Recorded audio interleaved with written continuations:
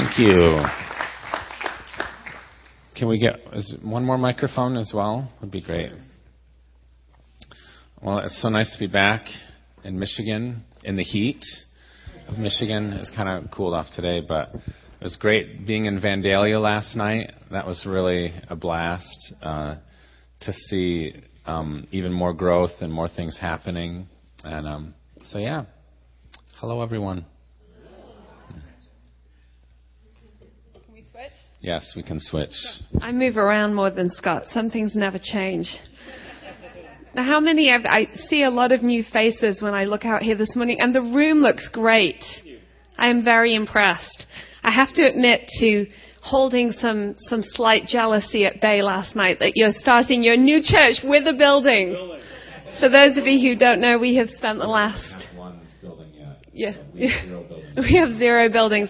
We set up and tear down church every single week at a YMCA. So you see that masterful display on the back wall there. We have a whole additional section which is people who have to set up and tear down church every single week.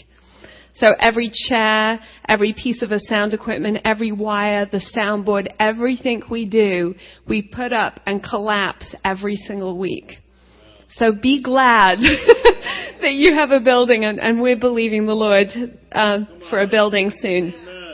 I'm actually very glad you have a building out in Vandalia. How many of you got out there last night? I was just so excited. I feel like God is going to do amazing things, and I feel like it's certainly not the first church plant or the second or the third that you guys will send out. I think there's lots more churches coming. So get ready. Okay, well, we heard that you guys have been focusing on the topic of serving. Is that right? And this is the amazing display on the back wall. And this morning we wanted to join in with that theme. And I'm going to be reading today from Genesis 24. And this is quite convenient because that's what I taught on last week at our church. And I began to see that this actually works for a message on serving. And it also works for some of the things that have been on my heart. So everyone is going to be happy today. Okay? All right, well, let's read. As we read this passage today, we know that in the Old Testament, Abraham can be seen as a type of the father, and Isaac can be seen as a type of the son. And we see that particularly in the narrative where Abraham goes to sacrifice Isaac. And it reminds us of how the father sacrificed his own son. And as we read this narrative today, I want to introduce you to an idea that the oldest servant in this story is a picture of the Holy Spirit. So let's read together as we remember those types. Now Abraham, starting in Genesis 24 and verse 1, Now Abraham was old and well advanced in age, and the Lord had blessed Abraham in all things. So Abraham said to the oldest servant of his house, everybody say the oldest servant, who ruled over all that he had. You know, the Holy Spirit has access to the fullness of God the Father. In fact, Paul writes in his letter to the Corinthians, who has known the mind of God except for the Spirit of God? For the Spirit searches out even the depths of God and reveals those things to us. And so Abraham says to this oldest servant, please put your hand under my thigh, and I will make you swear by the Lord, the God of heaven and the God of the earth. That was like the Old Testament pinky promise, I think. Kind of, you can picture that. And that you will not take a wife for my son from the daughters of the Canaanites among whom I dwell, but you shall go to my country and to my family. And here is a little picture of the Father's heart that he is developing for himself a bride for his son Jesus from the church and not from the world. And this whole narrative here is about a mandate that is given to the servant to go out and find a bride for this the son, Isaac. And today on the earth, one of the mandates that the Holy Spirit has, I believe, is to prepare for Jesus a bride. And that really is the heart of the Father. And so we read on in verse 5, and the servant said to him, perhaps the woman will not be willing to follow me to this land. And I love this because it's this marvelous picture of the kind of free will that we have. You see, the Holy Spirit might put it on your heart to do something or to go somewhere, or He might call you after Him in a certain direction, but you always have the right to say no under the kind of free will that is offered to you. And even, as that marvelous thing is on the back wall, every single one of us has the right to say no, even if God is leading us in a direction. Now, I don't think we want to always take that right. But I remember years ago, I used to go to a church in Scotland, and I think they were doing a drive to serve or something. And the pastor had the marvelous idea of making an overhead that had the names of all the people who weren't currently serving in the church, and just put it up there during the sermon. That is not the look we're going for. Could we get that? Thank you. We're really going for the hard sell this morning. And so the story goes on. The servant, in verse 10, the servant took 10 of his master's camels and departed, for all of his master's goods were in his hand. And basically what happens is this servant goes out to a well. And of course in Scripture, wells are those places where God seems to encounter men in specific ways. And he goes to this well, and it's the evening, and all the women are coming to fill up their pitchers with water. And he has this little idea. And so he prays something like this. He says, God of Abraham, have it be that the woman that is going to be the right woman for Isaac will offer to get me a drink, but she won't just offer me a drink. You see, offering the servant a drink would have been normal protocol at that time. If a woman was coming to draw water and she saw a man sitting, it would have been expected for her to offer him a drink. But he says, have it be that she offers to get all of my camels a drink too. And that's exactly what happened. And we can read about it here in verse 17. And the servant ran to meet her and said, please let me drink a little from your pitcher. And she said, drink, my lord.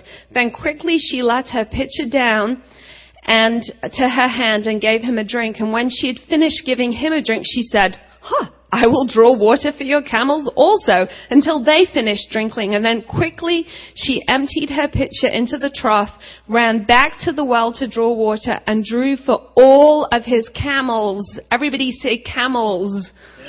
Okay, and the man was wondering at her. Now listen, he would have had a bit of time to wonder at her, and I'll tell you why. Do you know that one camel can drink in one sitting 20 gallons of water?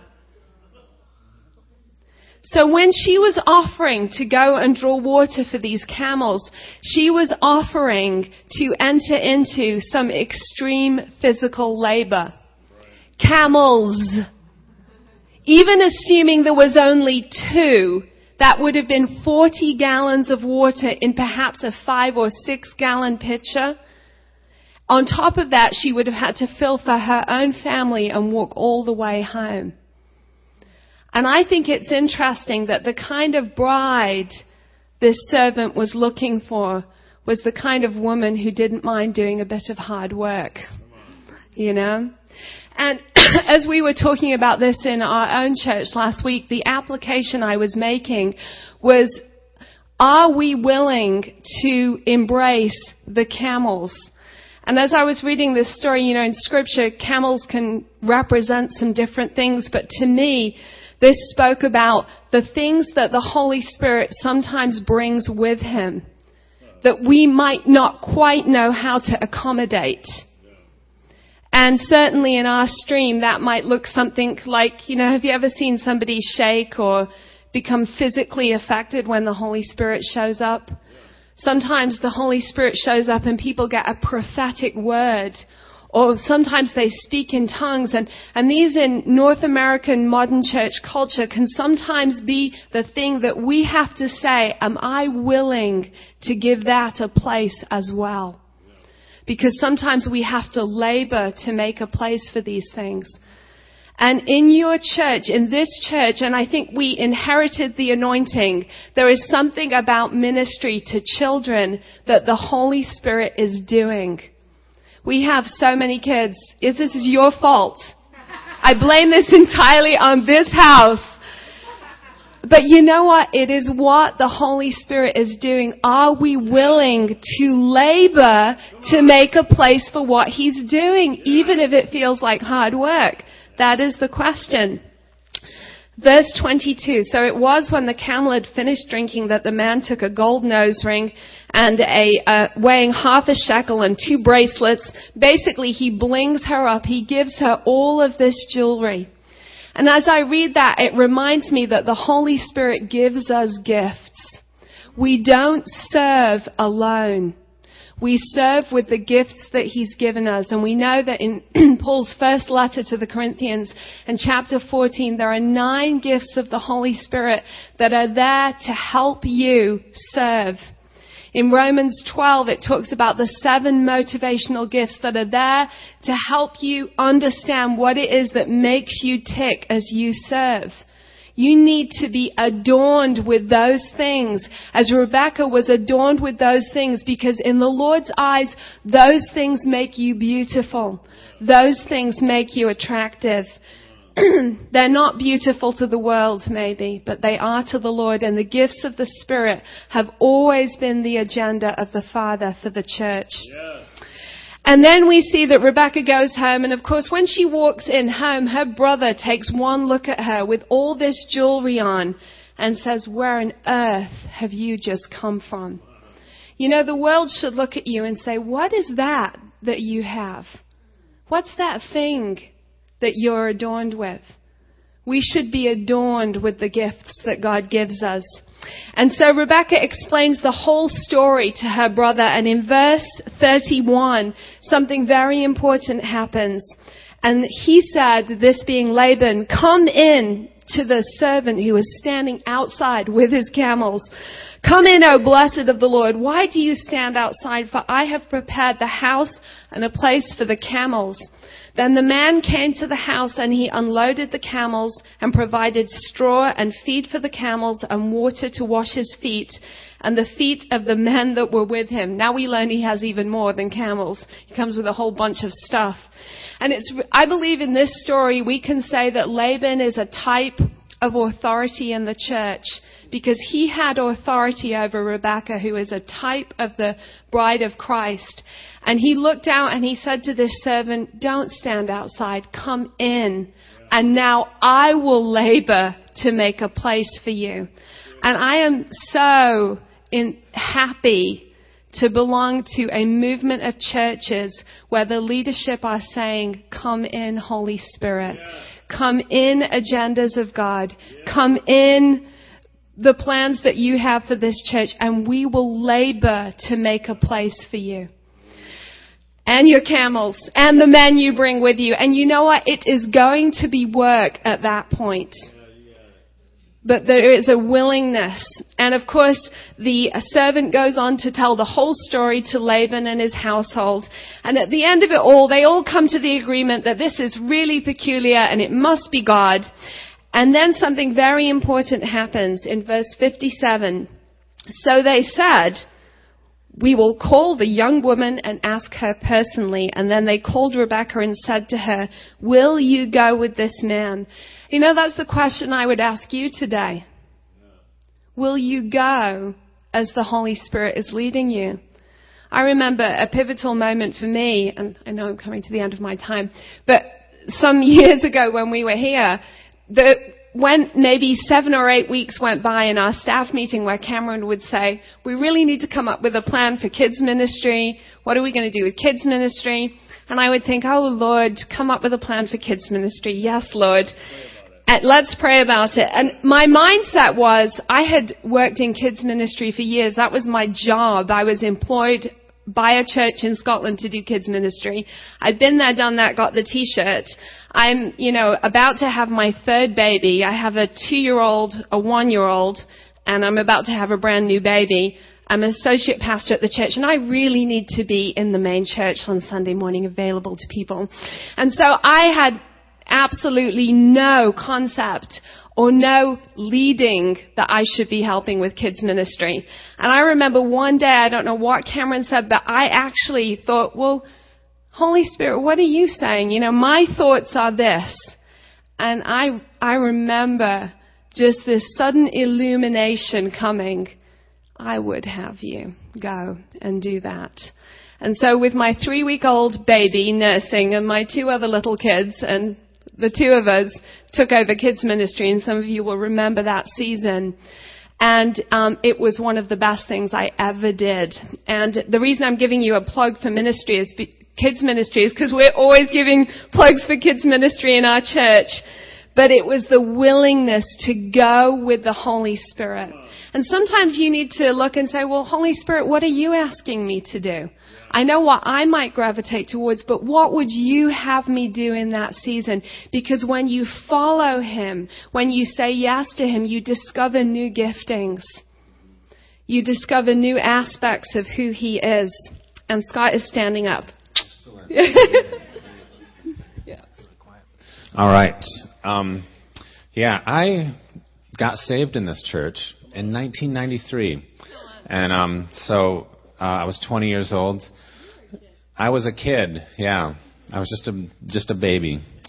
And so over the years, I've done many, many things. I served on the worship team, kids ministry, nursery. In fact, Chloe, who's getting married today, when I very first got saved, we were in the old building downtown. I was in nursery, and I think she must have been like 2 or 3 years old. 3. She was 3. And just this little baby with a really loud mouth. And I've got a couple of those now. And I remember the person in charge would keep saying, Chloe, you don't need to shout. Chloe, you don't use your inside voice. And now that's what I say to my kids, like, don't use your normal voice. Use a quieter than normal voice. Don't use your normal voice. Yes. Yeah. The new normal is down here. So I painted the ceiling black, and yes, and I'm happy that it's not peeling. When I had this fear inside of me because I went to the school up in Toronto, and it was at that time in an old factory, and someone had painted the ceiling white years before, and there were strips of paint kind of peeling and hanging down, and they would kind of fall like snowflakes every now and then. And when we swept the building, that was gold dust. Yeah, no, there were always kind of paint chips that you'd be sweeping up, and I was like this terror inside of me of. So I bought the right paint, it looks like. But yes, serving. I think what's great is that it's a privilege to work together with God to build what he wants to build on this earth. Right. And what if we weren't allowed to serve? What if we could only be spectators? What if we only were told what to do and just had to sit there and didn't get up and help? Yeah. Wow. I think that would be hard, don't you? I mean, when we're doing stuff around the house, our kids will often ask if they can help. Especially right now, it's cooking. If we're cooking something, they want to cut something up, or they want to throw something in the pan, or they want to open it up. And we normally say no. But God is so much better than us. That he says yes. He wants us to help and to partner. And the things that I do say, come and do this with me, they seem to say, well, I don't really want to do that. Though when I was cutting down trees, Isaac was very keen to use the axe. And, he was striking things with the axe. But to me, when I look at serving, it's like this is our opportunity to build something eternal and to partner with God and to labor and to have that kind of significance in our lives. When we look at Acts chapter 6, verses 2 through 4, this is where the apostles were kind of, the church was growing and some complaining rose up about, things that were being neglected. And so the apostles said, well, it's not good for us to leave prayer and studying of the word behind to serve tables. So let's raise up some people. So find among yourselves some people that are qualified. And it was people that are spiritually minded, people that have this gifting. Let's pull that up real quick, up there. And talking about what qualifies them. And this is just for serving tables. This was like, again, manual labor. And then the 12 summoned the multitude. Let's go to the next one. It is not desirable that we should live. Therefore, brethren, seek out from among you 7 men of good reputation, full of the Holy Spirit and wisdom, whom we may appoint over this business. Full of the Holy Spirit and wisdom. And good reputation. This is to serve tables. They're looking for these guys. And as it turns out, these 7 were amazing. Yeah. We learned that Stephen goes on and he's doing things. He's preaching the gospel. He's healing people. And he becomes the first martyr in the new church. Yeah. And then later on, Philip goes down. He was one of the 7 and was preaching in Samaria, and revival breaks out. He's the guy that the Lord says, go into the desert, and he meets the eunuch, and he baptizes the eunuch, and then he gets caught up to another place, and he ends up in Caesarea.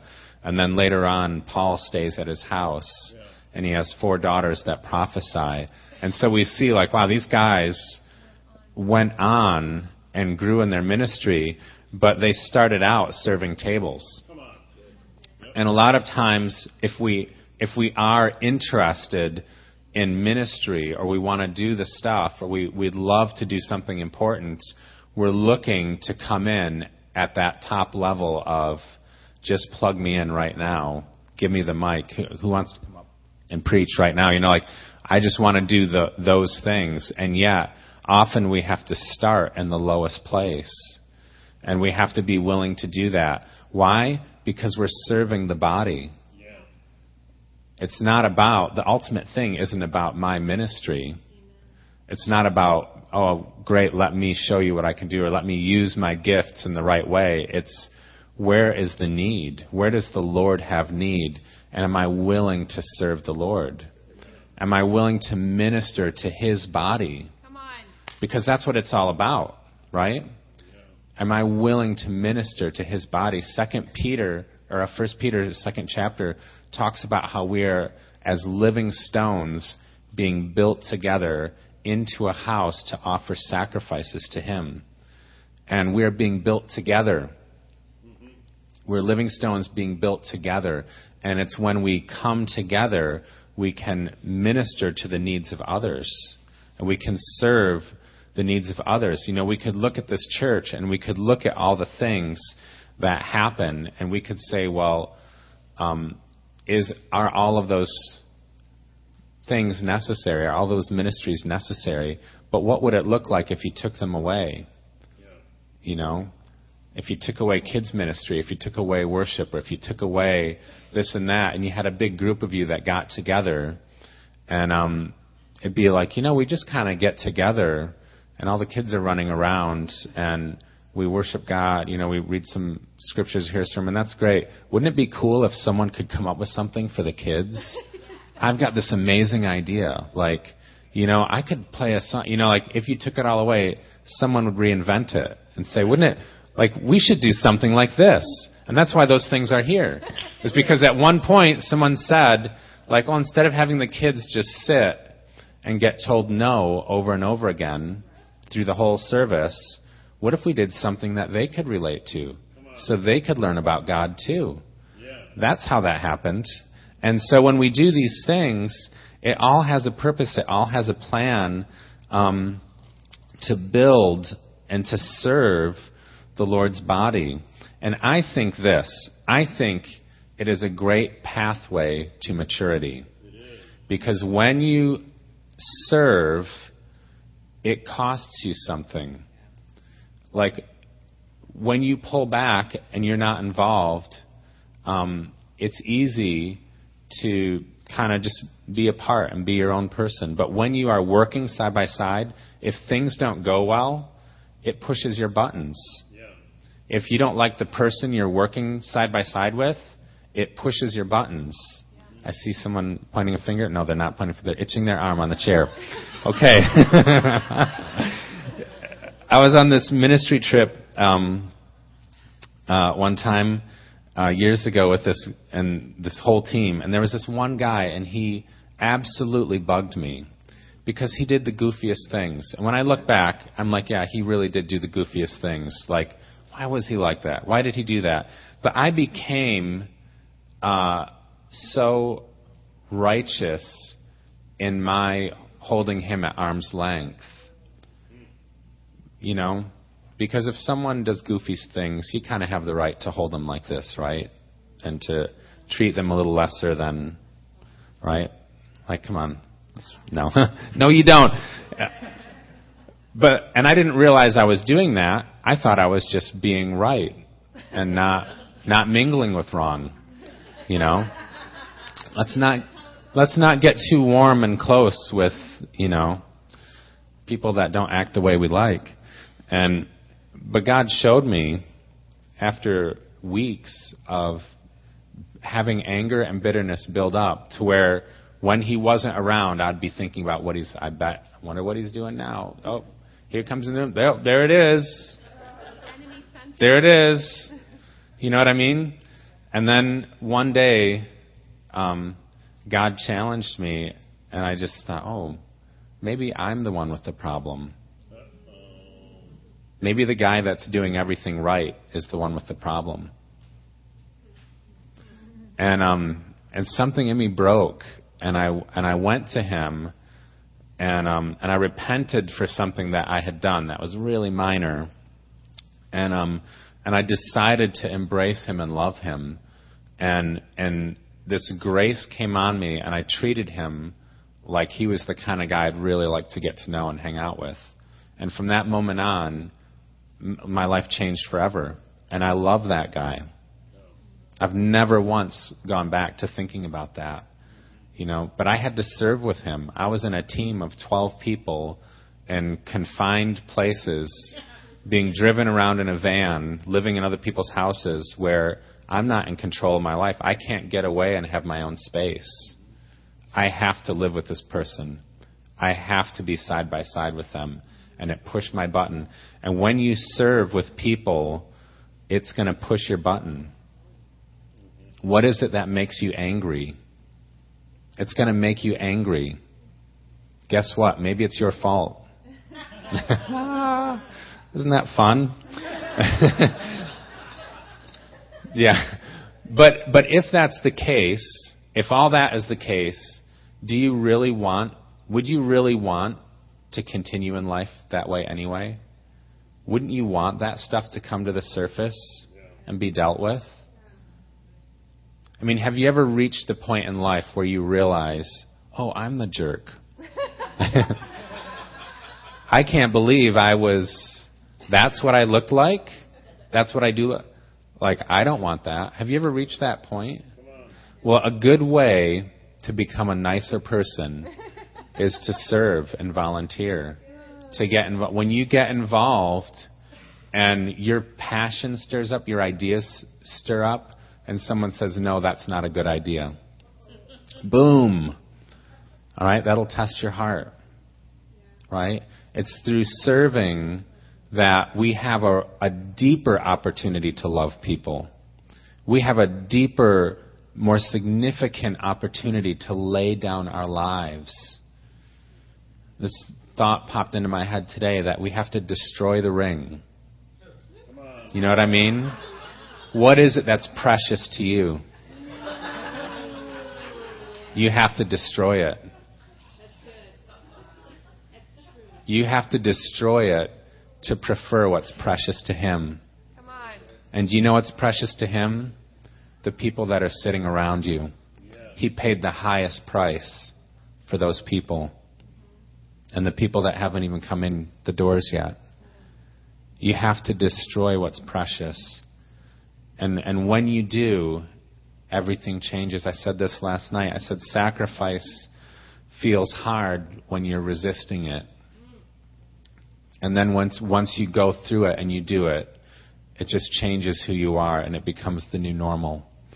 You know, when you're about to have your first baby, you're not sure what to expect, and you just go through the furnace, you know, and it changes everything.